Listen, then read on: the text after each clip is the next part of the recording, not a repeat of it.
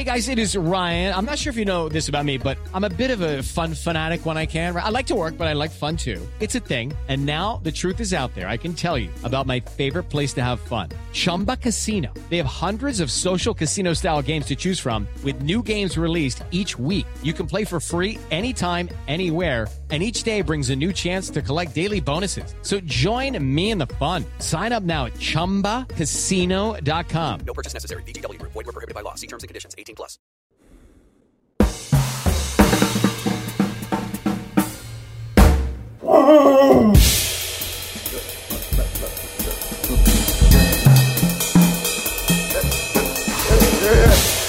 Ladies and gentlemen, can I please have your attention? Can you dig it?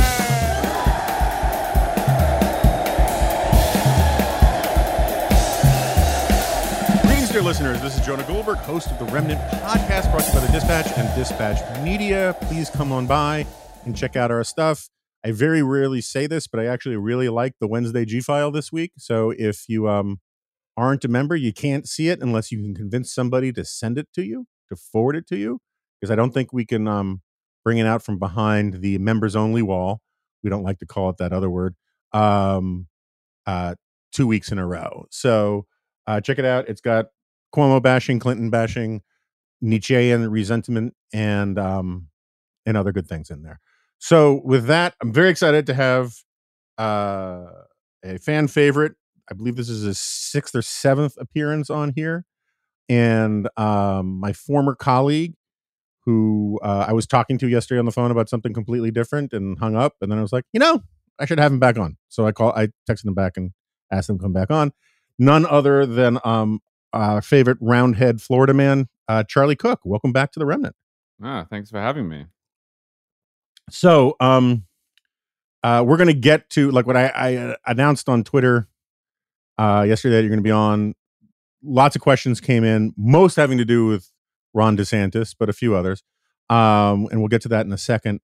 But speaking of Twitter, I was just on getting into a robust conversation. It wasn't ugly in any way, which is rare for Twitter, about what TV shows had the best theme music.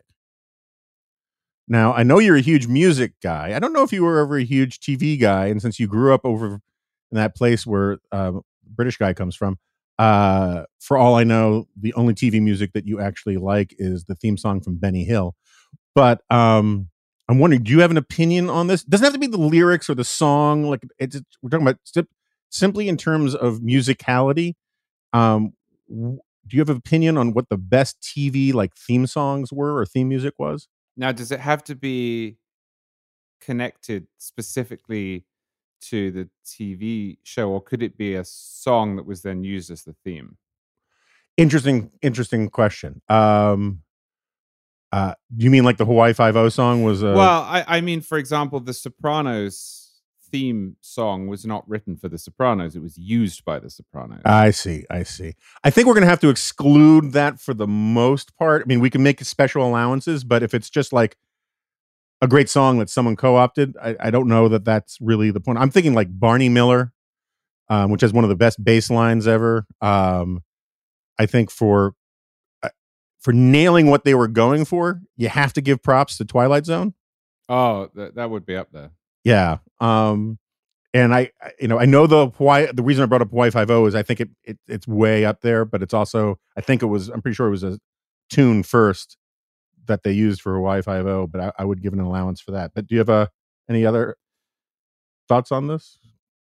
Well, one absolutely great theme tune, although I'm not that big a fan of the show. I'm not opposed to it, but it was a big fixture in Britain in my childhood. Is the theme from Doctor Who.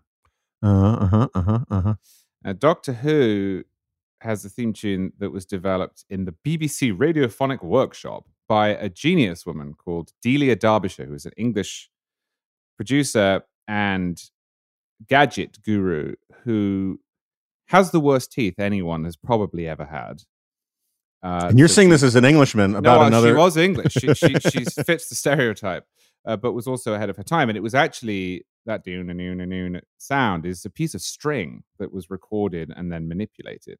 Huh. And it really is evocative. The most evocative for me is the theme tune for Match of the Day. And Match of the Day was the BBC's roundup of the day's soccer action when I was a kid. It has a very famous theme tune that goes back to, I think, the 1950s. Anyone in England will know this tune. And it just so evocative for me because I used to stay up late on a Saturday night and watch it with my dad. And so the second this came on, you would think, oh, yeah, now we get to watch all the goals. And unlike now where you can watch almost every game on TV, especially if you're in America because there's no blackouts, the amount of television on football when I was, say, 10 was actually quite small. So you'd have to wait until the evening to see the goals. And so it was very exciting. I don't know if it's an objectively brilliant piece of music, but it's certainly important to me. So it's funny you say this because, like, in like I want to say 9th grade, we watched in some class Cool Hand Luke, which I think is a great movie. There's lots of stuff going on in it, and the scene where Paul Newman figures out that they can blow off the rest of the day if they do their road work really fast, and so they lay the tar in the road really, really quickly. They play this sort of revved up great music, and the entire class burst into laughter because it was also the theme music for the Channel 7 local news. And no one, I mean, I'm sure, I mean, like, it was not intended. Obviously, Cool and Luke probably came out 20 years before our local news had that music, but they used the same music, and it was just, it kind of completely took you out of the thing. It's interesting how you can ruin music like that, because I think Home Depot uses a Creedence Clearwater Revival song. Yeah. And every time I hear it now, I just see, Labor Day sale. And of course, that's not the original meaning of it at all. But they had such a bad record contract that essentially anyone who wanted to license their music could do it quite cheaply. And that, by the way, is why every single Vietnam movie has Creedence Clearwater Revival in it, because it didn't cost too much to use. Oh, that's interesting.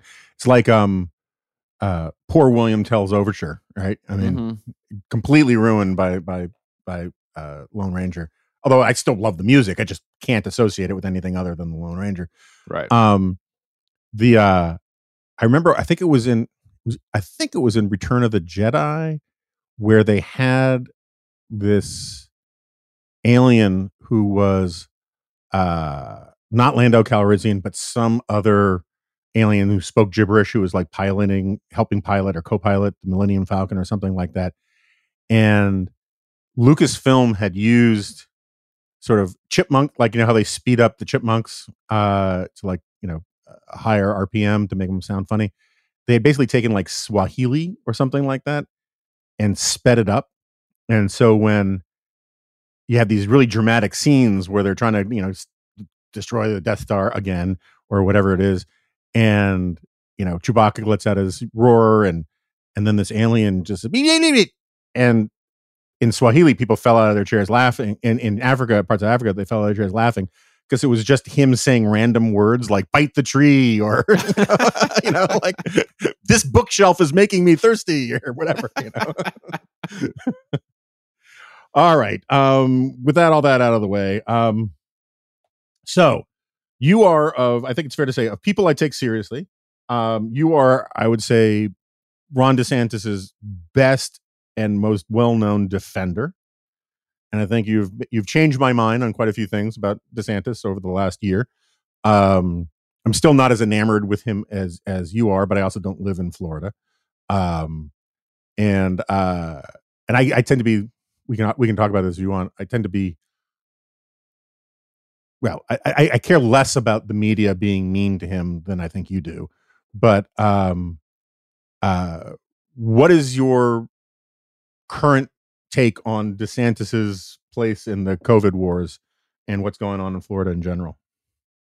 All right. Well, let's start by zooming out to 30,000 feet and saying my approach to this is that unless somebody is a clear threat to the American order or is likely to act illegally or is just such an immoral figure that you couldn't possibly have them as your governor or your president or senator or what you will, then my approach to politics is you should vote for or back the person who you have most in common with, right? Mhm. And so when it comes to Ron DeSantis, it's not that I think that Ron DeSantis is the greatest man who has ever lived, or that I'm especially invested in him, but it is that I like most of the things he's done. We could talk about the things I don't. And that compared to the alternative, which was Andrew Gillum, and next year will be Charlie Crystal and Nikki Fried, I'm obviously in favor of his remaining as governor of Florida. And I mention that because I think there is, and I think Trump made this worse, I think there is a tendency that is, in a sense, the opposite of the bad tendency to hero worship, to say, well, how can you possibly have voted for that guy when he has done insert problem here? Mm-hmm. Well, because I don't get my own way all the time. And unless, a politician says I'm against the First Amendment, in which case I could not lend that person my vote, Right. then I'm going to vote for DeSantis. So, I mean, I did, and I will next year. That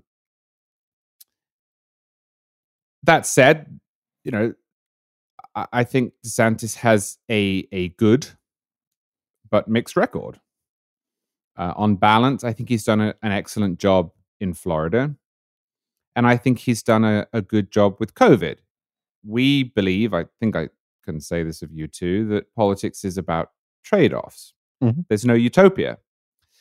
And you have here a state that is the third most populous in the union, that has a disproportionate number of old people in it, and that nevertheless is 26th in deaths out of 50, and 42nd as of yesterday in deaths among senior citizens out of 50, and that hasn't destroyed its economy, that it is in fairly good shape, and that has managed to trade off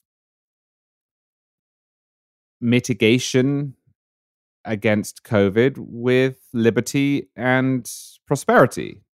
And there's no perfect way of doing it, but I think DeSantis has got it right, and I think he's been misunderstood in getting it right.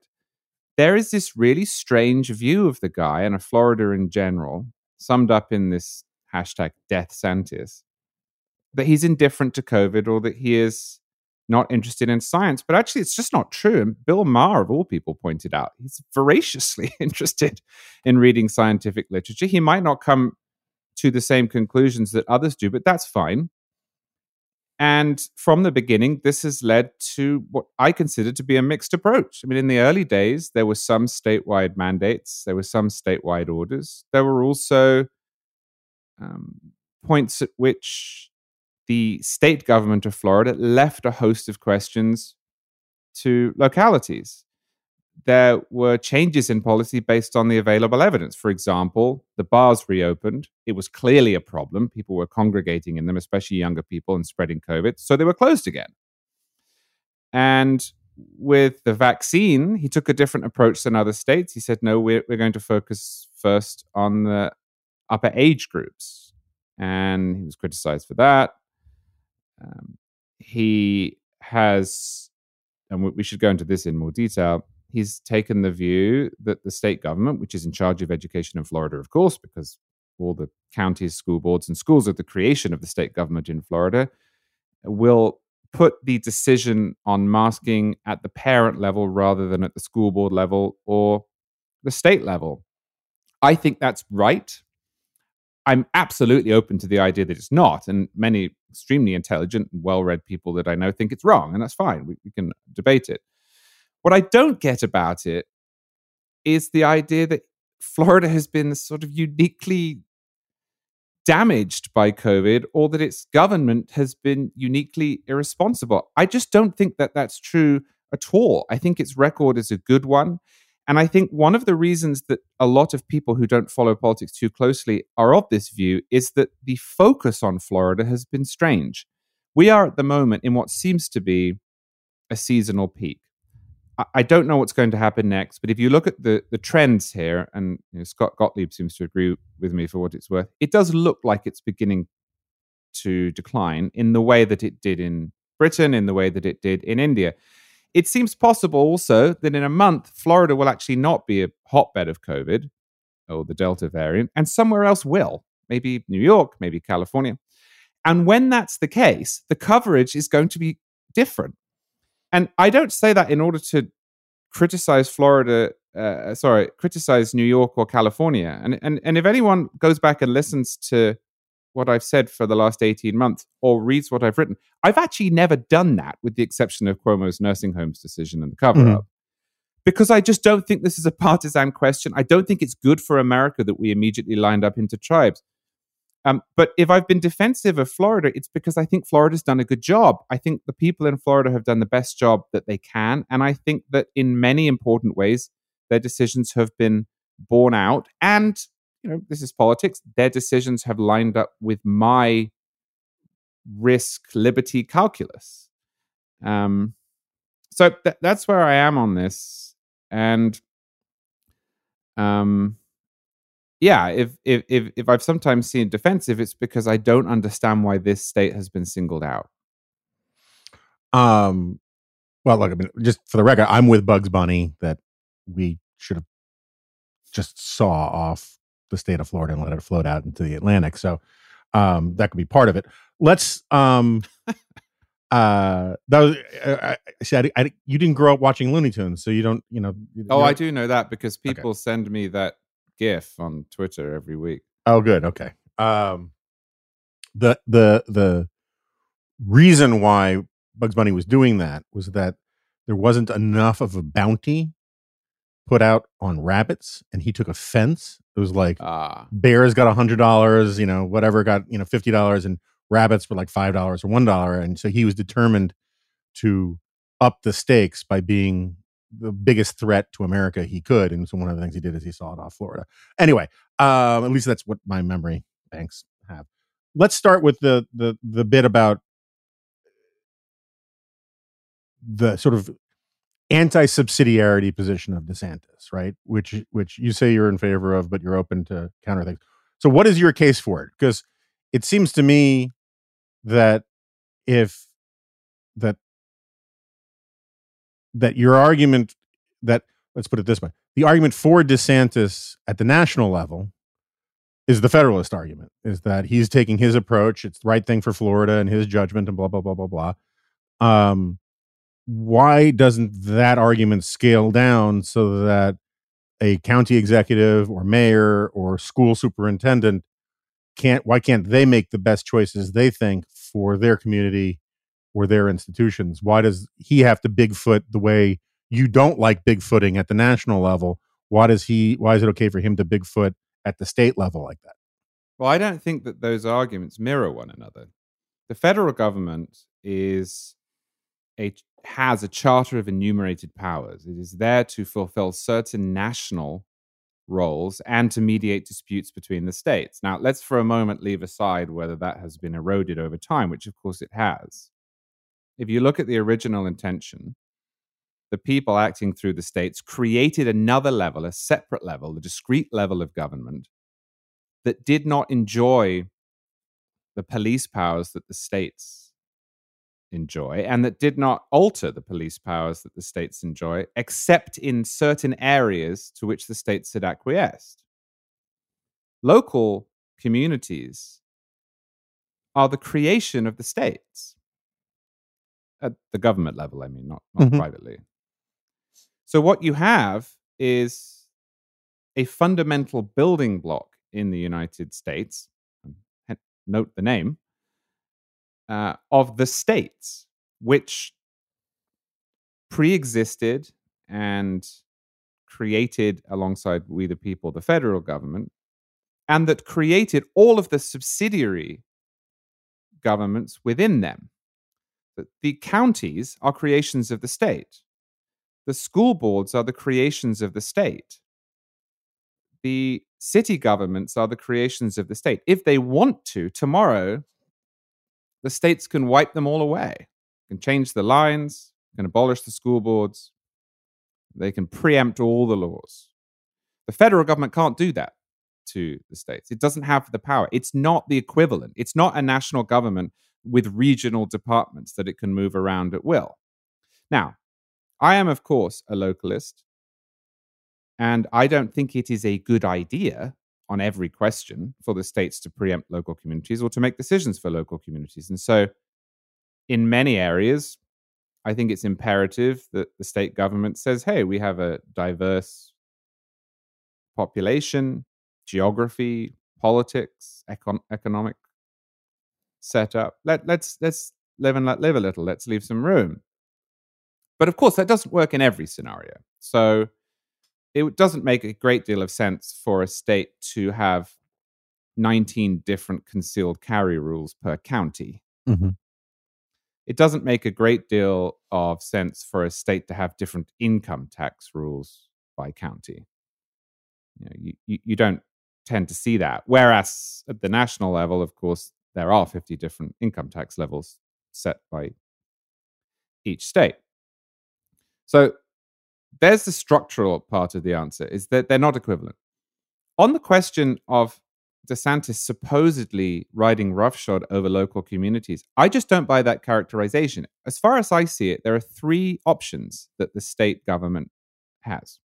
One, it can set a policy for every school. You all have to mandate masks, or none of you can mandate masks.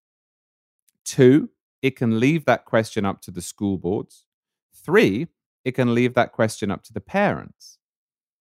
And what Ron DeSantis did not do is say every child in Florida has to wear a mask. Nor did he say no children in Florida are permitted to wear masks. That would have been an imperial decision, if you like, at the state level. He would have had every right to make it, given the underlying statutes, but he didn't. Instead, he said, I am going to grant this power to one of the lower level units. And the two options there were the school boards or the individual. Now, I don't think it's unconservative to choose the individual. I think it is arguably wrong. As I say, I know very smart, well-intentioned people who think this should be at the level of the school boards. But I think it's really odd to say that it's sort of intrusive or taking away power from parents by refusing to give it to a government entity, which is the school board. It's reasonable to do it, but it's no more or less taking away the power than it is by taking it away from the school board and giving it to parents. So really the question, especially if you're a conservative, is which conservative value here wins out? Is it families and individuals, parents' rights, or is it communities, counties, school boards? There are really good cases in favor of both. I just happen to think when it comes to masking children, for which there is pretty much no evidence, that the individual approach is a better one. I don't think this is imperative. I don't think that the case for a more cohesive policy holds water. And if I thought that we were really looking here at the potential for children to die en masse and spread COVID en masse, I think I'd actually be in favor of the state government saying these are the rules while you're in Florida. Because any argument that can be made against parents deciding, oh no, we have to have the same policy in our county, can also be made at the state level. And theoretically, it could be made at the national level too. But by design, for very good reason, and irrespective, it's the law, the federal government doesn't have that power. Yeah, so at first I was thinking that you were dodging the question, but then you answered the question. Because the first part of your answer was about what the power of the governor is in the state, and he has the sovereign right to be the Lord Protector of the state of Florida and all these kinds of things. And that all may well be true. I mean, I take it as a given that you're right about that. But that's not responsive to the question of subsidiarity, right? I mean, No. Subsidiarity is a principle that applies equally well as an argument outside of the legalistic mechanisms and forms of a state or a polity of any size, right? So, but then you answer the question. I think, look, I tend to think you're right, or at least that's my suspicion.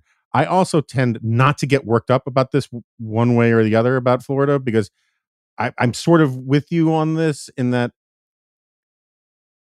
I find that the whole argument about DeSantis is so shot through with, and with Florida and COVID and all these other things generally, it's so shot through with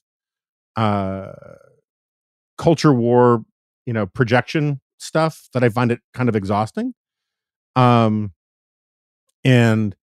that said, I mean, I think one of the reasons why DeSantis gets the criticism that he gets is that he leans into that for his own political purposes, right? And he sells that beer koozie thing on his website that says, "How the hell am I supposed to drink a beer if I've got a mask on?" I mean, he is doing a little sort of Yasser Arafat, kind of speaking one language to one audience and doing boob bait to another audience, and he likes to trigger the elite mainstream media. It's good for him in the same way that, like, it's good for Prager University to be, banned from Twitter for 24 hours. They raise an enormous amount of money off of these things.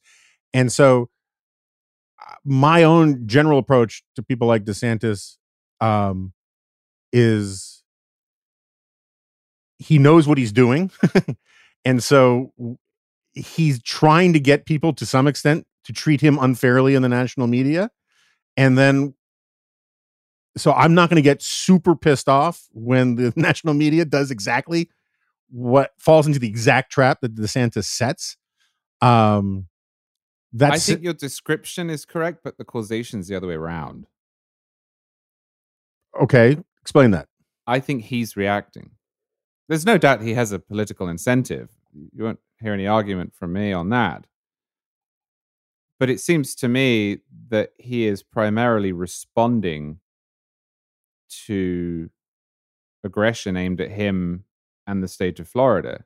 And I don't have a particular problem with that. And again, that's not to say I agree with everything he says, and I certainly don't agree with everything he does. And we should talk, once we've addressed this point, about where he's interfered with private institutions from the state level, which I oppose.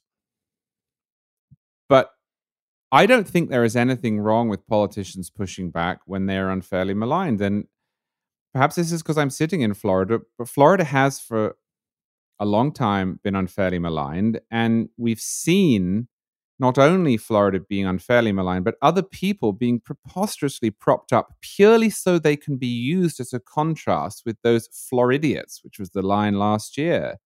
Most obviously, Andrew Cuomo, the disgraced governor of New York, who is not only disgraced for what he allegedly did to all of those women, but for his nursing home debacle, which we haven't seen in Florida. I mean, if you look at what has happened in the last year and a half, there's been this absolutely bizarre focus on Florida, which has done pretty well. And DeSantis has been accused of all sorts of things that he hasn't done. Rebecca Jones is the most obvious and unhinged example. But so is the broader lie that Florida's been fudging its numbers. The CDC, I don't think it did it maliciously, but didn't help this week by screwing up Florida's numbers, which it had to apologize for and retract. And 60 Minutes even came down here, spent 3 months, and then advanced a ridiculous conspiracy theory about the involvement of the supermarket chain Publix in distributing the vaccine. And why on earth would Florida use Publix to distribute the vaccine? It's not that it's the most popular supermarket chain in the state. It's not that it has, 180 pharmacies. It's not that it's the most trusted brand in the state, that elderly people are used to going there. No, it must have been because they gave Ron DeSantis, I can't remember, $100,000 for his re-election campaign, which, by the way, they always do. Right. And did for Nikki Fried as well. Sure. Who's the agriculture commissioner. I think that, he is more belligerent than some politicians are, but I think it is mostly responsive. I don't think that he woke up one morning and said, you know what, I'm going to stick it in the media's eye. And then they said, oh, well, we'll get back at you. I think it's primarily the other way around. Oh, look, I'm not trying to say that by any stretch of the imagination that like the causality only goes one direction. But if you look at you started out talking about looking at things from 30,000 feet. Just look at the Republican Party today.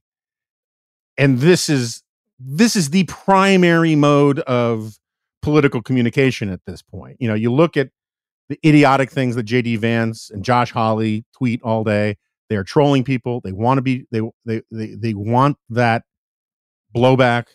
They want to be misunderstood to a certain extent so that they can then play the martyr. And given how DeSantis, you know, which you've condemned in the past, got the nomination in the first place by his just grotesque, obsequious sycophancy to Trump and Trumpism, the idea that he is not savvy enough and politically sophisticated enough to be part of that whole thing, to be playing those games too, I just don't think is right. But look, you pay more attention to it than I do. And I'm the last person who wouldn't concede that the media's treatment of him has been absurd. I mean, the 60 Minutes thing was so ludicrous. You know, and there's this thing that you get like with Jane Mayer types, where they describe objective reality in this way to make it sound sinister. You know, where they say, of course, the leading trucking industry would use our taxpayer-funded highways to deliver their private goods and services, you know? And that there is this bubble that people, you know, the mainstream media lives in where they reach the conclusion first, knowingly or unknowingly, and then they just, they pick up the breadcrumbs that take them to the destination they were always planning on going to. I agree with that entirely. But like, I mean, just, you know, again, I don't follow the Florida stuff super closely, and we don't want to dwell on it too much, but like, what is your explanation for why the hospitals are groaning from the strain of COVID right now? What is your explanation for like these reports? I mean, I remember Dave Bonson made on this podcast and elsewhere the point that in the first or second wave of COVID, a lot of the stuff about ICU beds running out was a bit of sleight of hand, because all hospitals needed to do is convert a lot of their other beds into ICU beds if they needed to. And so the running out of ICU beds was a bit of a statistical artifice rather than a real reality. I don't know what the case is in Florida. I'm not close to it, but the actual stories from the hospitals can't be entirely fictional or contrived. No, of course not. So Florida's having a rough bout. Is it just their turn? Is it just bad luck? I mean, what is your theory about it? Florida's certainly having a rough turn, and it is bad in many of the hospitals. It's not bad in the sense that they're collapsing or that they aren't able to process patients with emergencies. And it's also, and this is really important generally to note, it's also not the case that lots of people are dying, which last year they were. But it is the case that there has been a big spike in cases with this Delta variant, and it has been particularly bad in Florida. Why do I think that is? I think that's partly because it's our turn. Yeah, I mean, it's about the same time as it was last time around. It does seem to be declining. People are outside here and then in air conditioning. Yeah, it's funny. But Florida in the summer is very much like Fairbanks in the winter. You just can't be outside very much because it's grotesque, right? I mean, so people just are in air conditioning, and air conditioning is a super spreader in many ways, right?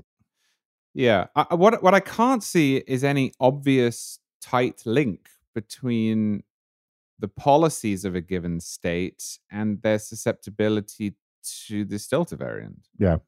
I mean, one of the myths about DeSantis is that he's been weak on the vaccines. Just not true. He's been strongly anti-lockdown. He's been disparaging towards masks. But on the vaccine, right from the beginning, he's been running around the state encouraging people to get it. And although Florida isn't better than the average in vaccine uptake. It's not worse either. It's about right in the middle. Mhm. So it's not that we're under-vaccinated. It's not that we have decided to give up fighting it. It's a good question. And really, the only criticism one can level that I think is coherent is now that Florida is in the middle of, or I think toward the end of this spike, it should be more panicked. Mhm. But I think one has to explain what one means. And I haven't yet read a convincing argument. Does that mean another lockdown? Does that mean mask mandates?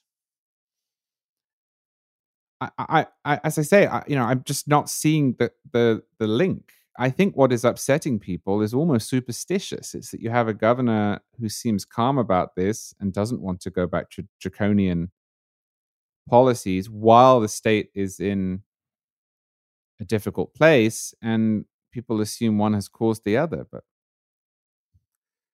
I just don't see the evidence for it. Yeah, I mean, in some ways, it feels a little bit. Do you remember? Were you here when the when British petroleum spill? Yeah, you were here. Yeah, and it was there was a weird bit of panic among. So I remember Frank Rich and a lot of the New York Times editorial page types that Obama was too calm, and the video of just that oil spilling out from the seafloor, where people didn't actually understand the massive scale of the ocean, and that it really wasn't as, I mean, it was bad, don't get me wrong, but it wasn't the environmental catastrophe that people were saying it was. And but there was just something about that triggered people's brain, sort of the lizard brain response. And what they wanted from Obama was more emoting, more, just urgent, rhetorical urgency. And it was freaking them out that he was calm. And I think we've seen a lot of that kind of thing during the pandemic where, I can't think of a politician who has actually landed a tone that was pleasing to everybody on this, in that, because there's some people who are, who want more panicking. And there are some people who think there should be zero urgency whatsoever. And it's just, it's a hard needle to thread, I guess. Well, I think the best thing about Barack Obama was how calm he was. I like that. I'm trying to think the best thing about Barack Obama. It was up there. I mean, my problem with the calmness about it was that it was very hard to disentangle from that tendency of his to explain to people that he understood your self-interest better than you did, which was a very grating, annoying thing. I didn't like Barack Obama at all, but there were certain, but he was calm about features of Obama that I think were desirable in a president, and calm is one of them. No, and I'm actually someone who thinks like personal decorum and good manners and all that kind of stuff matters, and that contrasts with certain other presidents. So, all right, let's move on from all of this. I think if there was one thing that sort of defined which I always think is kind of funny given where you were raised, that defines your political outlook is essentially anti-monarchism, or anti-arbitrary power. You're a rule of law guy. And last week we had the president of the United States, I would argue for the fourth president in a row, in one way or another, who knowingly violated the Constitution and thought it was just fine. In this case, it was with the eviction moratorium. Since we're going to be in violent agreement on the craptacularness of presidents doing this, I guess the question is, is it just baked into the cake at this point that people don't care enough about the Constitution and care about the right procedural mechanisms of how our government is supposed to be function, including the people in our government? When Congress was fighting with the president about who should have power that they didn't want, which was not what the founding fathers envisioned. No. And if that's been the case for a long time now, is it just something that we're going to have to make peace with and figure out how to frame arguments differently? Because saying that's not allowed just doesn't work on a lot of people. Well, I shall never make peace with it. And I think that there are people who can be convinced by it. For example, when DACA was first announced, the polling on whether it was a good idea per se and the polling on whether the president should do it were much closer than they were after 6 months of relentless messaging. By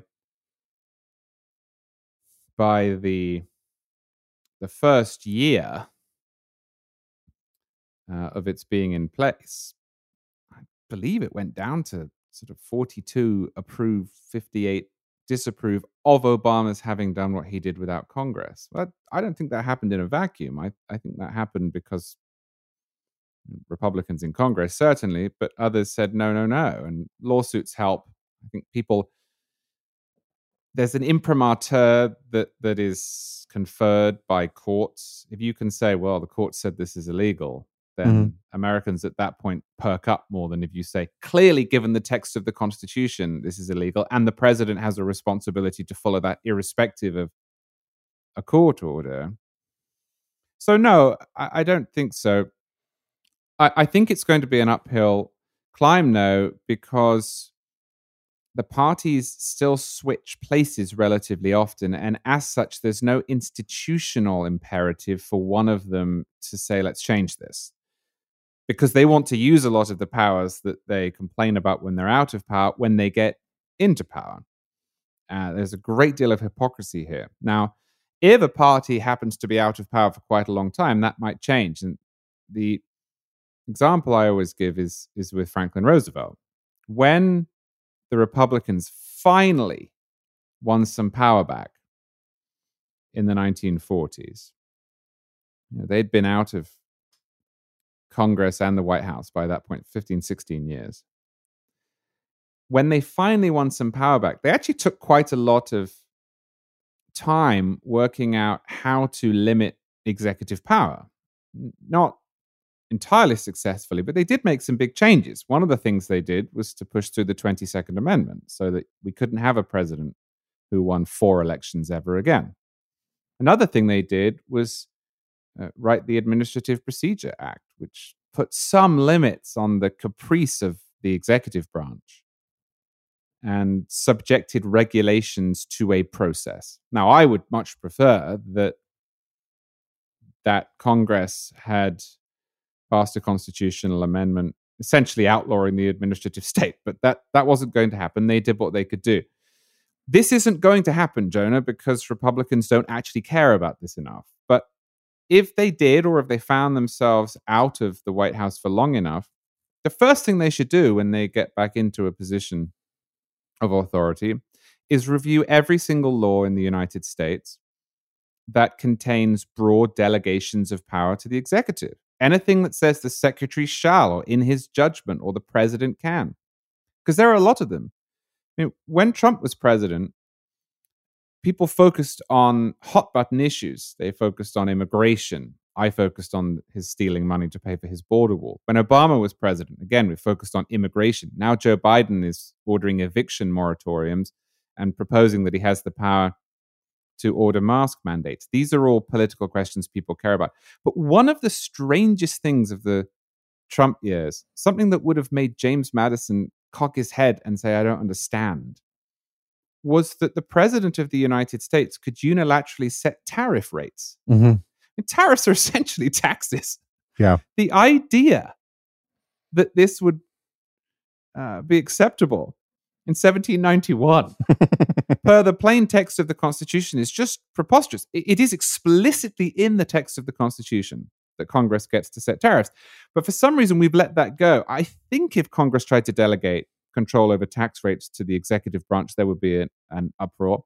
Maybe I'm wrong, but there wasn't. And so you got all of these articles about whether it was a good idea, what it would do to supply chains with China, how this would play in Michigan. And very few people said, wait a minute, why is it? Well, if you look at the statutes, they do actually delegate power in this area to the executive. Why? Because Congress in the New Deal and the Second World War, during the Cold War, was really worried about an emergency. And so the federal code is absolutely chock with laws that say, yeah, if we have an emergency, or if the president thinks it's really important for these reasons, he can basically do what he wants. And we have them in every area. And I think that it's important for us to get rid of as many of those as we can, and also to appoint Supreme Court justices who are willing to superintend the executive branch when it exceeds statutory authority. Neither of those is going to be easy, but it's not something I will give up on, because I actually see the tendency toward caprice as the hallmark of tyranny. Mm-hmm. It's not just unifying power, as James Madison thought. It's caprice, really, that is tyranny. It's not an original thought, but it's also something that isn't thought too much. Yeah, I mean, Locke and Burke would call it arbitrary power, right? It's just the idea to use power as you see fit, regardless of what the rules are, and the whole point is that that's what power was defined as till about 350 years ago. And then we decided to, instead of, have the rule of rulers, we had to have the rule of rules. And my, this is part of the point of Suicide of the West, is that that's not how our brains are wired. It's an unnatural way to live. And we all have, to one extent or another, in our lizard brains, this desire to have a big man or a chieftain telling us what to do. And some of us are aware of it and then take account for it, and have set up sort of intellectual antibodies against it. But if you let human nature take its course, you do not get constitutionalism, you get monarchism or some version of it, or bossism of some kind. And it feels to me like that is where the vast bulk of political partisans are these days, is against the rule of rules and in favor of our side ruling. And that's worrisome to me. Yeah, and I think one of the reasons for it is an inability to regard illegitimate power used in pursuit of an ostensibly good aim as illegitimate power. If you look back at the American Revolution, it really was just not in line with other revolutions, and its conception of tyranny was not really in line with what we have come to understand that word to mean. And in fact, you will get people who say the American Revolution was frivolous because the British were entirely within their rights to ask Americans to pay for the French and Indian Wars, which had been costly and which they benefited from. But the point is, if you believe what the founders believed, and if you believe that you are heir to a system, which in that case was the Glorious Revolution, it doesn't really matter what the substantive arguments are. The question is structure and process. And so when James Madison says, here's what tyranny is, it's one guy having judicial, legislative, and executive power. What we think instinctively is, no, tyranny is Hitler. Mm-hmm. Tyranny is Mao. Tyranny is Stalin. And of course, that's true as well. And so if you say, this is a real problem, guys, because this isn't how we're set up, people go to, well, is he herding Jews into camps? Is he killing people without a trial? Is he suppressing free speech? And all of that is obviously tyranny too, and it's a huge problem too, and it's more of a problem in many ways. But that doesn't mean that the power that's being exercised is legitimate, or that, and of course this is a slippery slope argument, which I have no problem with, that over time that erosion won't lead to more sinister outcomes. I think that's our core problem, because what we're actually arguing about is all mostly benign. I mean, yeah, an eviction moratorium is a problem. I have many, many issues with it. But it's not the same as the Gulag. No, I know. So it's hard to make the case. This is one of the problems with rhetorical excess, is that over time, maximums become minimums. And so, like, on any rational, moral, intellectually serious scale, Hitler is way at the end of a broad spectrum of badness, right? I mean, and he should define, or Stalin or Mao too, but they should define the outer boundaries of what we define as tyranny. They shouldn't define the minimum threshold. And you have people who will argue, in effect, that well, they're not as bad as Hitler, so it's not tyranny. It was like, that's a real high bar you're asking me to cross here. Is you're like saying, until they start rounding up the Jews, I shouldn't be offended by anything. And I was like, I'd like to set my sights a little lower about where I could be offended. So I mean, I agree with you. I think this is one of my obsessions, is I think, one of the places where my contributions have made things worse was I was one of the guys who helped popularize Saul Alinsky as a figure to pay attention to. And it was because of Hillary and Obama. They had these links to him and all this kind of stuff. But I hailed him as, I brought attention to him as a bad guy, right? He was this guy who says the ends justify the means. That's what, ends are all about, and all this kind of stuff. He kind of dedicated Rules for Radicals to Satan. I didn't think like I had to do a lot of work to explain that he was a bad guy. And then you had, over the last 15 years, a bunch of people on the right, including, guys used to write for NR when I was there, with David Kahane was his nom de plume, nom de jackass, which was, saying, no, we need to have our own rules for radicals. We need to, he wrote a whole book called Rules for Radical Conservatives or something like that. And you look at a lot of the fever swampier people on the right now, Kurt Schlichter and these kinds of people, and whether they're trolling or not, their basic arguments are ride roughshod over all the rules, ends justify the means, we're right, and we should use power by any means necessary to attain our goals. And that's worrisome to me, in part because the whole point of conservatism, to a certain extent, is we're supposed to be the sticks in the mud, right? We're the ones who are supposed to be working the brake pedal, on the ship of state. And if it's a bipartisan race to see who can press harder on the gas pedal, that's a real problem. And so I do see a creeping trend towards authoritarianism on the right these days that I didn't see before. And I see a creeping trend towards authoritarianism on the left that I've seen for 20 years. My problem is, what dismays me, is that it's the spirit of, if we can't beat them, join them, that bums me out more than anything else. I mean, where do you come down on this Hungary stuff? I mean, like, do you think it's, and all praise and honor to Michael Brennan Doherty, who has intelligent and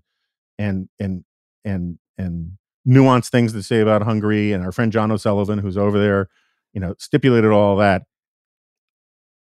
When all of a sudden did conservatives start playing the, why should we be turning Hungary into Cuba of the right? Like this, here's where they're really doing it right. We spent most of my career saying, I don't give a rat's ass how they do it in Scandinavia. And by the way, you don't even understand what they're doing in Scandinavia in the first place.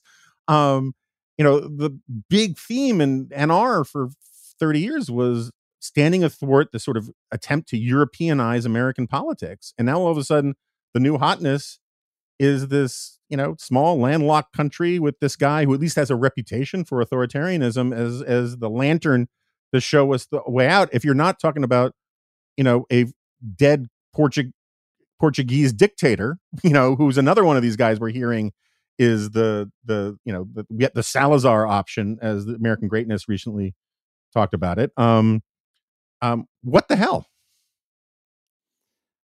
in a sense, I'm the wrong person to ask about this because, as you know, I essentially believe America is providence and that all of the answers that we need lie in the Declaration, the Federalist Papers, the Constitution, and the thought over centuries that led to them.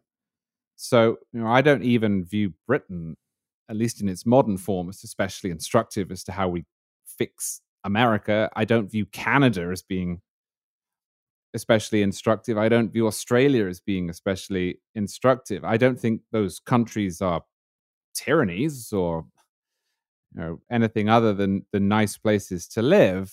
But I'm not even prepared to look at my country of birth as the model, let alone Hungary, about which I know very little, other than they suffered greatly at the hands of the Soviet Union. I think, though, what you're seeing is envy. I think you're seeing an envy that somewhere else the people in charge of the government are doing the opposite of what the people in charge of the government are doing or are allowed to do in the United States. I think there are some people who have really bought in to this Flight 93 idea. This is on both sides. I hate it when people on the left taunt conservatives about Flight 93 because they sound exactly the same if they're talking about, say, minor voting changes in Florida or net neutrality, the Trump presidency, net neutrality, whatever you will, the tax cuts. But that it is rife on the right. This idea that we are either lost or that we are about to be. And when you get into that mindset, and this is where ideas really do matter, you are giving yourself permission in some ways to not only think in a certain way, but ask for certain things. And I think that those people are looking around the world and saying, well, where is it different? Where do we have a guy who is using his power to do things that I like? And the answer they've hit on is Orban.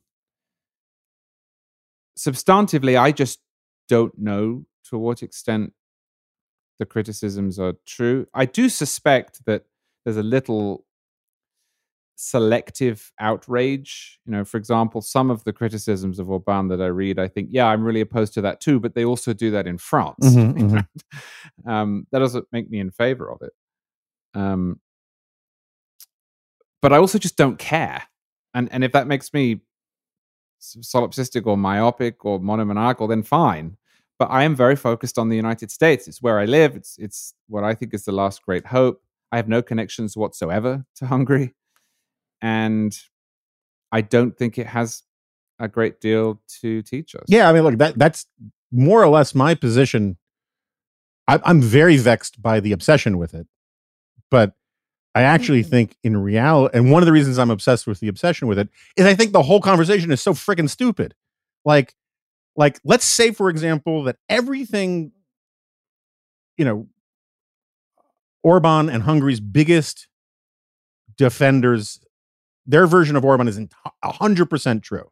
And that all the stuff about creeping authoritarianism and fascism and anti-Semitism and corruption, all of that stuff are, fake news. Fine.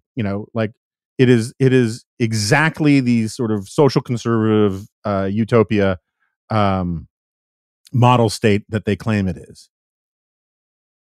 Who gives a rat's ass?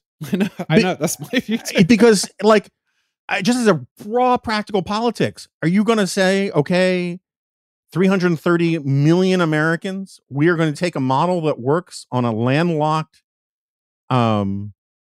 East European country that has very little tradition of democracy and that no immigrants want to go to, and that is not have a particularly good economy, and we're going to impose that on all of America? Is that going to make those policies easier to sell or harder to sell? I mean, I just to me, it's very reminiscent. Richard Rorty wrote the really interesting book called Achieving Our Country, where he makes a case for sort of liberal nationalism.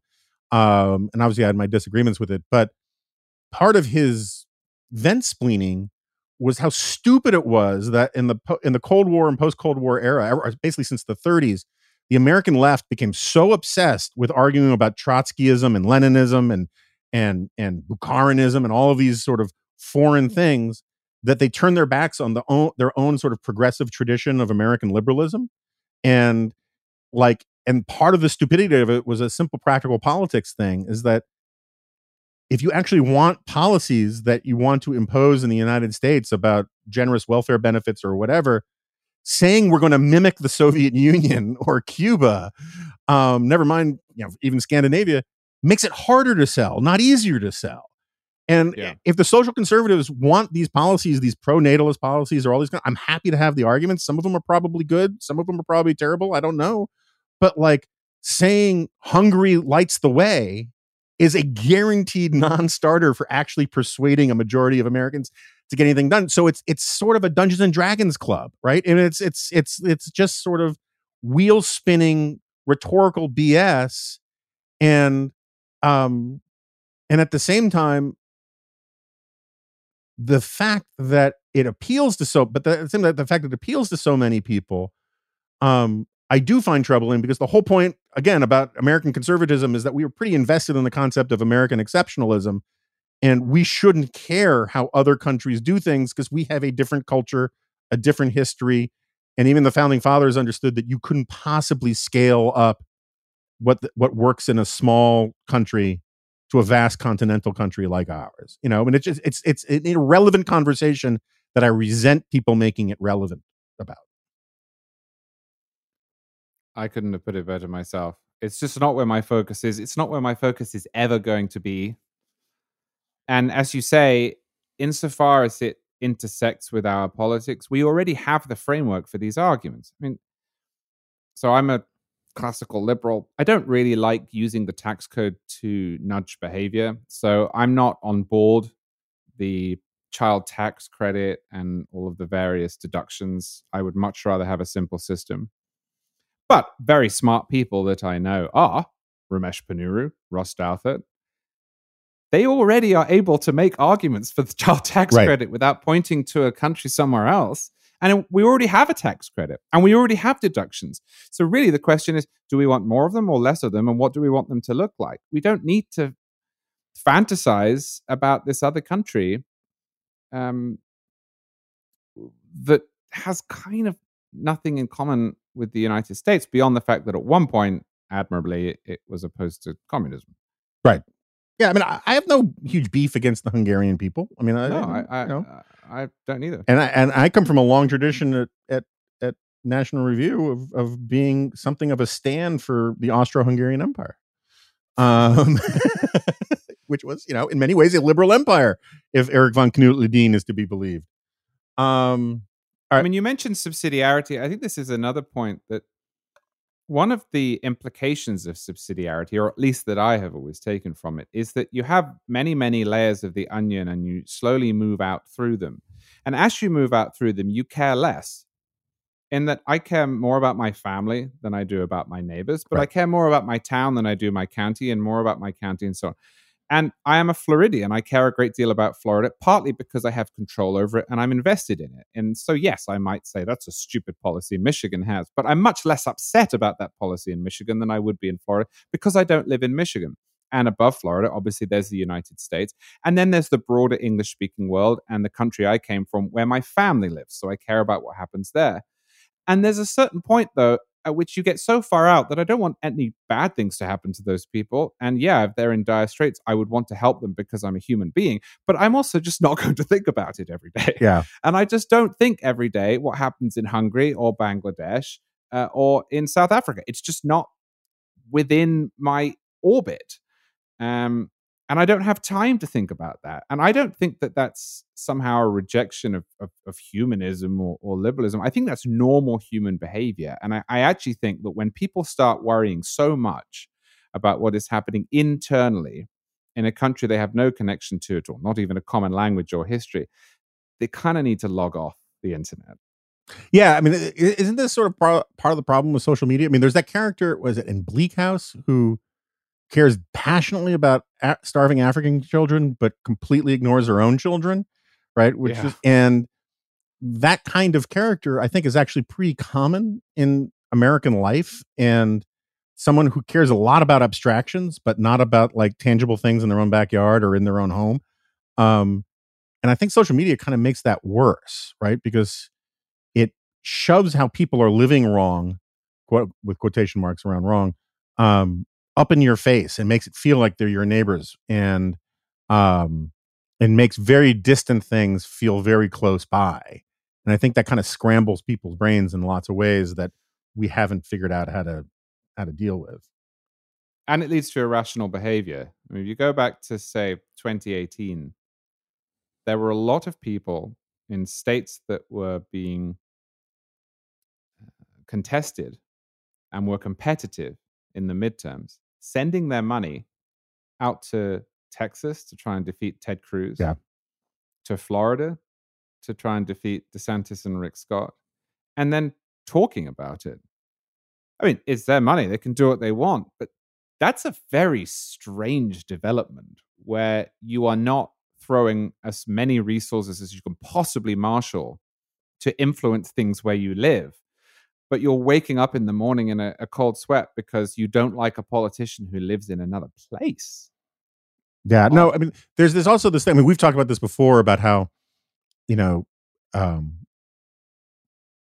people were obsessed with how you were going to vote, as if there was this deeply tied connection between how you're going to vote and what you believe to be true, and whether you're willing to like lie or whatever, you know, and you have to support candidate X, and that means saying whatever is to their benefit, sort of like as Rudy Giuliani has just admitted under oath that he was doing. But there's this very strange thing where I'll have these arguments with people, you know, over Twitter or over email, who will very earnestly tell me that, you know, the Flight 93 vision is correct. We are on the verge of the apocalypse. We're on the verge of civil war. You know, this election matters so much that, you know, if our side loses, the only other choice is civil war, and that you have to do everything you can, and shame on you for, you know, not being more pro Trump or pro this or pro that. I get all this kind of stuff from people who live in like Wyoming.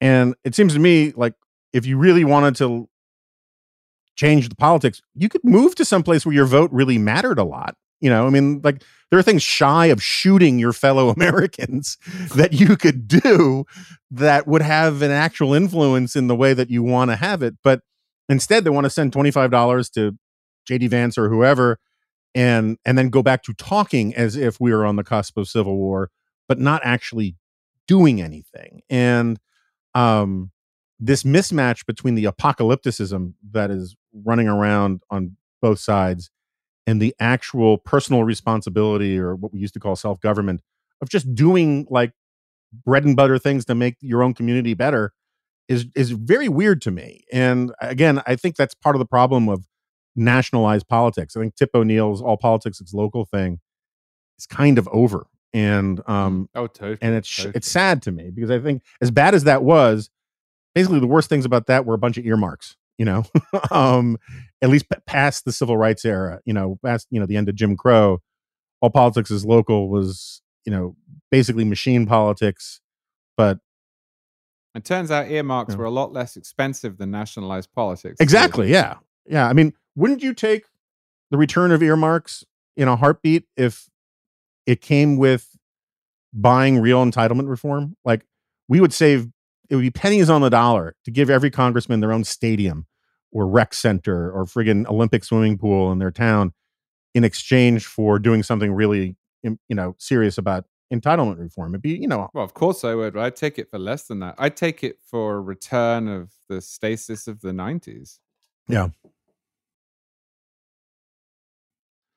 All right. What are you watching these days? Like anything you actually enjoy?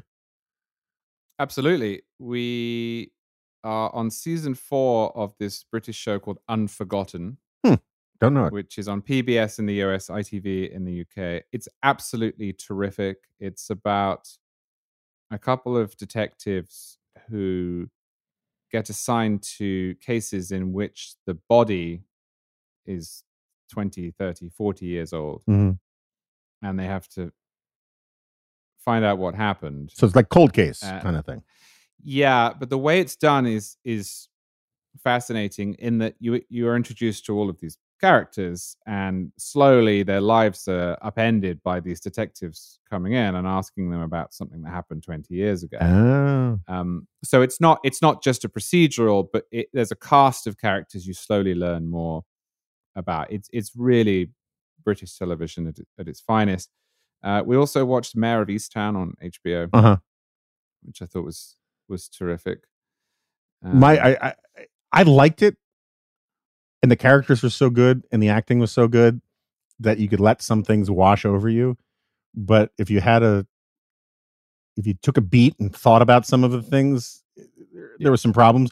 The thing that really, one of the only things that completely jarred me and took me out of the flow was the girl talking to a professor at Berkeley after the enrollment deadline had passed, and was so impressive on the phone, in contradistinction to everything we've seen from this character, who is not impressive in any way, that this professor had the ability to bend all the rules and get her into Berkeley after the deadline. And I was in the middle of going through all the college stuff with my daughter, and like it was just like, that doesn't happen. It doesn't happen. It wouldn't happen for Simone Biles. Never mind, like this white girl from Pennsylvania. But anyway, go on. Anything else? Well, I have the luxury of not thinking deeply about television. I'm just not good at it. I have a musical mind and not a TV/movie mind. And I find it quite frustrating, especially being married to my wife, who somehow within 8 minutes of anything starting sort of says, he did it. Yeah. And how do you think it happened? And then she'll sort of explain the plot that she hasn't even seen yet. Yeah. I do that with my wife. So I drive her crazy. Like, I'll be like, there'll be two characters driving, and I can tell from the camera angle that in the next 30 seconds they're going to get sideswiped by a car, and it's supposed to be a big surprise, and it drives my wife crazy. And it's like, yeah, wait for it. They're about to get sideswiped by a car, and then they get hit by a car, and she looks at me all pissed off. But anyway, yeah. So I tend to let these things wash over me. One thing I did see, it's not a TV show, but I watched it finally, was Once Upon a Time in Hollywood, which I just thought was magnificent. I heard you talking about that on The Editors recently. I agree with you. The first time I watched it, I kind of thought it was meandering, and then the second time I watched it, I was like, actually, it's not meandering, because you kind of know when you know where the river lets out, you kind of get why it's actually not meandering the way you thought it was. I think it's a really transgressive, great movie. Yeah, absolutely. Even though Bruce Lee's family apparently is very cross about his treatment in that. Yeah, and I like that Tarantino refused to do anything about it, even though it seems to have cost him enormously in China, which blocked the movie. Yeah. Because no one does that now. They always apologize or give in. Or they just self-censor and pre-edit and write it beneficially for China in the first place, so that they don't have to worry about it, but that's a topic for another podcast. Our enthralldom to China. Are you, not to go back to weighty topics, are you, you wear on your sleeve your professed, and I think in some ways inauthentic and exaggerated ignorance about foreign policy stuff. But do you have a strong feeling about what's about to happen in Afghanistan? No, because I'm not good at this, and I'm genuinely not trying to be inauthentic. I do think it's essentially intractable. My broad take on foreign policy is that the reason that the last 3 US presidents have been completely incoherent on foreign policy is that the public is. Mm-hmm. Joe Biden's foreign policy is incoherent. Donald Trump's was incoherent. Barack Obama's was incoherent. All of them in some way flitted between, we need to do stuff, we're going to bomb them, we're really important, and we need to get out and do nation building at home. And in fact, the last three, arguably, certainly the last two, with Trump and Obama, were the dove candidates. And you can't have that. I mean, you can try, but we either have to be in Afghanistan and do it properly or not be in Afghanistan. It's not something we can win, and it's not something we can achieve with a small footprint. And so what we've done is we've decided to leave, which is fine. That's a clear decision. And so now you're going to see the public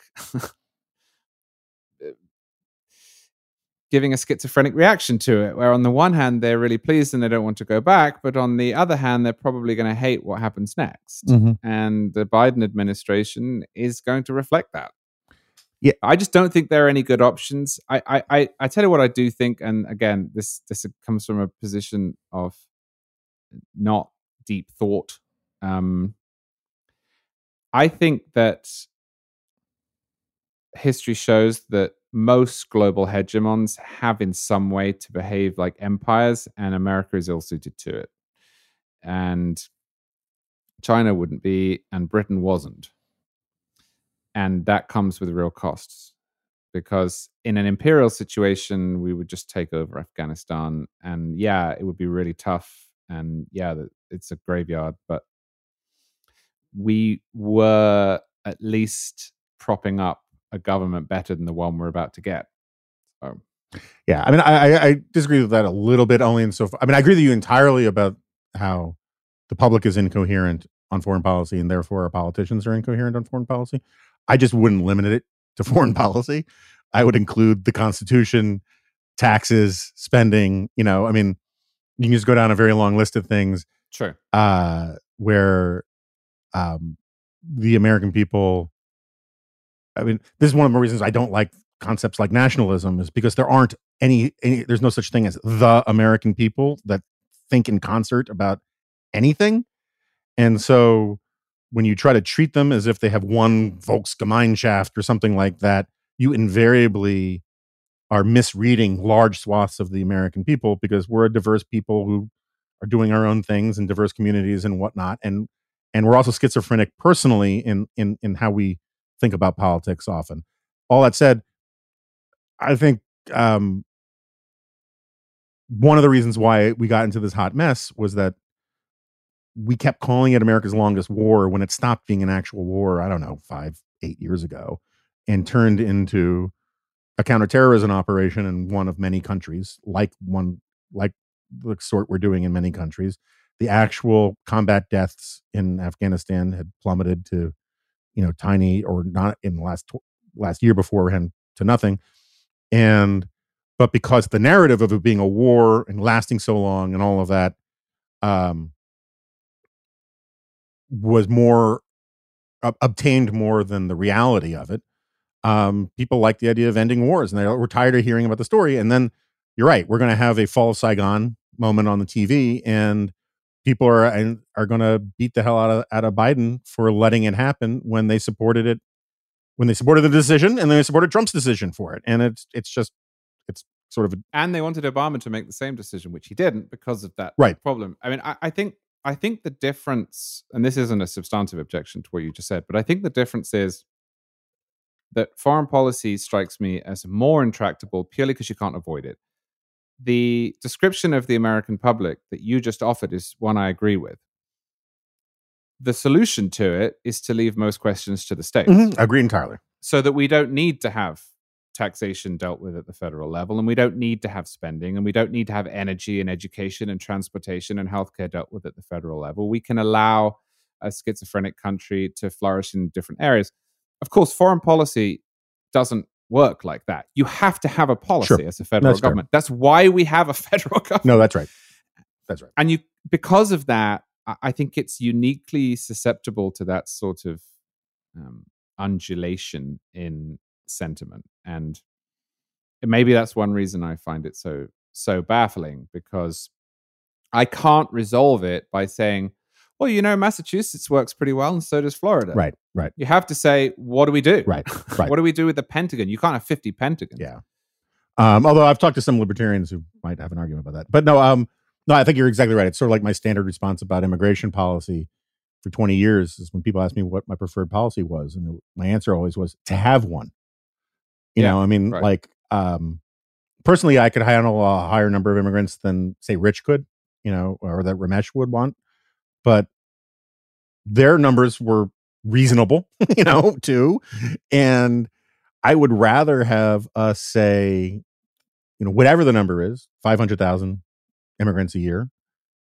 But that means not 500,001, right? It means that's the number, and that you can't break the law and you can't jump the line and enforce the law, because what you get when you don't enforce the law is you get really divisive, gnarly, nasty politics, right, loss of faith and trust, and all the rest. And I think you're right about, you know, it's a good point about foreign policy, because you do need a one size fits all foreign policy. You don't need a one size fits all tax policy necessarily, or you know, education policy, or any of those kinds of things. It's just that everybody seems to want one size fits all policies these days, which is also depressing. So it's hugely depressing.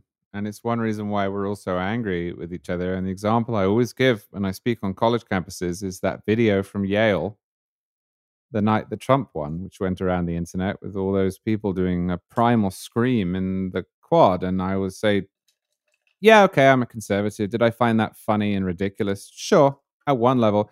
But the next day, I thought how sad it was, because we really shouldn't be having that visceral a reaction to who was elected as the chief bureaucrat within the executive branch of the federal right. government. No, exactly. Yeah. I mean, that was really actually a signal of a deeper problem, because, you know, you end up thinking, and this isn't unique to Trump. Yes, Trump was different. Yes, most of the criticisms of Trump were correct. But the reason people freak out so much when Congress changes hands or when the White House changes hands is because they think that it's going to affect them in a profound way. And it shouldn't, beyond a few carefully delineated areas. But as long as they keep asking for one-size-fits-all policies, they're going to be on the end of one-size-fits-all policies that they don't like. And it never seems to be the case that people work that out and then say, well, maybe I should try to limit my exposure.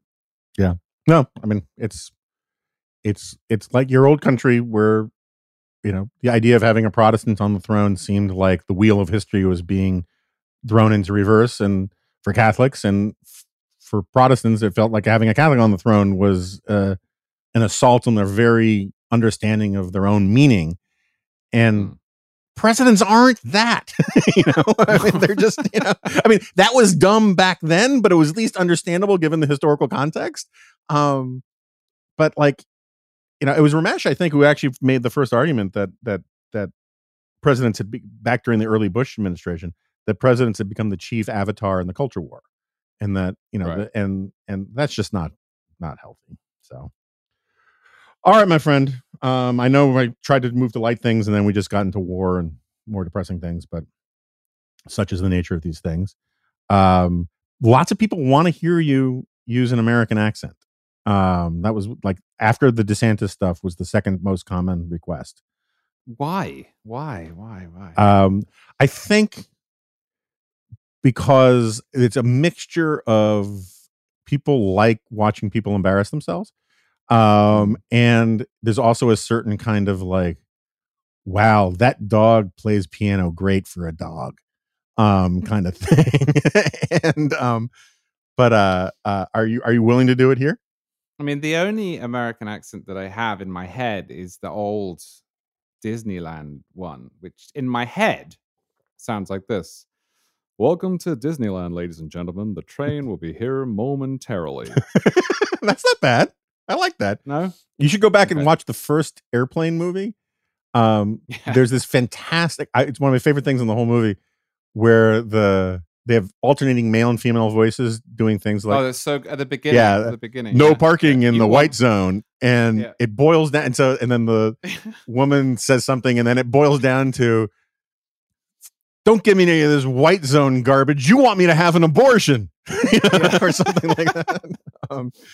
Anyway, that movie is just absolutely spectacular still. I agree. And go on. I think it appeals to dads in a way of a certain age, though. So, but I agree, it's a great movie. But it killed me though recently because I watched 2 movies in short succession with Leslie Nielsen in them before he was that Leslie Nielsen, the Leslie Nielsen I grew up with. I think it was Return to the Forbidden Planet, which he's in as a serious character. And then, oh man, it's a Western gunfight in Abilene. Nice. I think. And he's in that. And he's a serious actor. Yeah. And he's not playing it hammy. But I can't see him as a serious actor because he's just so funny. Yeah. Yeah. It's sort of like I never read not The Importance of Being Earnest, Razor's Edge, one of those Oscar Wilde kind of things, and had to take a test on it. So me and a friend rented the movie that was Bill Murray's first attempt at doing a serious role. And it was awful. It was like, trying to drive with the emergency brake on. You just like screaming at the TV, be funny. Like thought every single line was the lead up to a funny line. And it didn't help. We didn't do well on the test either. But no. All right, my friend. Thank you very much. I got to stop with these discursions. And hope to have you back soon. Yeah, my pleasure. All right, so Charlie has left the building, and the British euphony and mellifluousness of his speaking style is somewhat hypnotic, even when he's talking about Florida, which I have to confess, I know a lot of. We spent a lot of time on it, in part because so many people said they wanted me to ask him about it.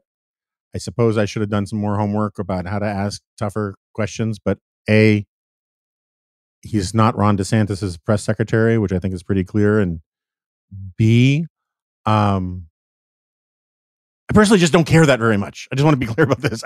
It's just not a huge, like point scoring thing for me one way or the other about, who's handling all of this stuff better. I'm not entirely persuaded that the way DeSantis is doing this is the right way to do it.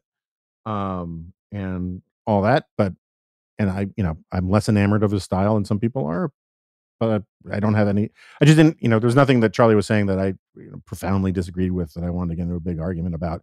And I could just tell from the emails and Twitter responses I've gotten from people that people were hoping that would happen. So I'm sorry if that disappointed you. And other than that, not much more to announce. I do get this stuff from people about how they wish they could share the members only newsletters and whatnot. Well, you can't really do it on Facebook or Twitter in the sense of putting the whole thing up there or anything like that, or even the links. I mean, you can put the links, but people are not going to be able to read much of it.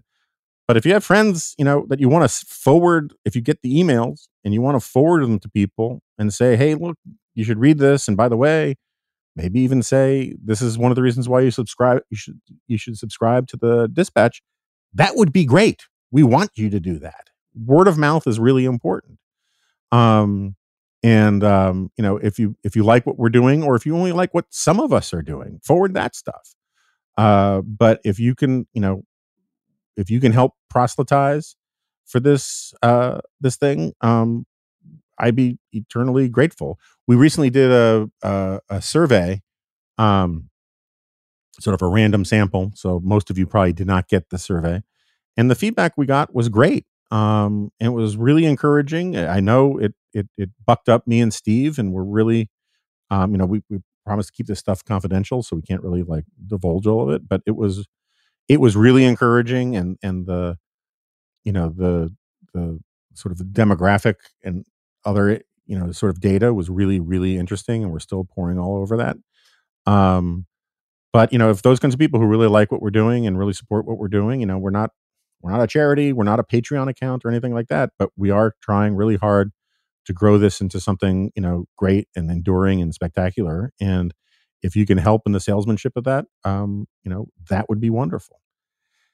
And anyway, I'll be around for some of next week, and there will be a weekend ruminant coming. I haven't figured that part out yet. And thanks again, everybody. Try to stay cool if you can. It's really terrible here in DC. And I guess I'll see you next time. No, you won't. This is a podcast. Terrible, right? It's great.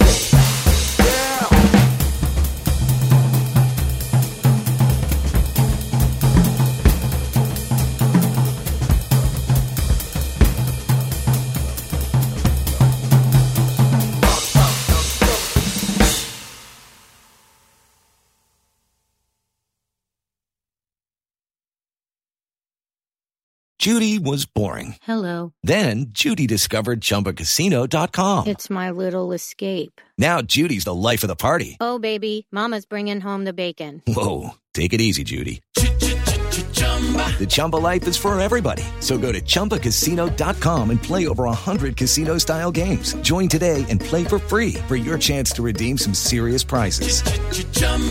ChumbaCasino.com. No purchase necessary. Void where prohibited by law. 18 plus terms and conditions apply. See website for details.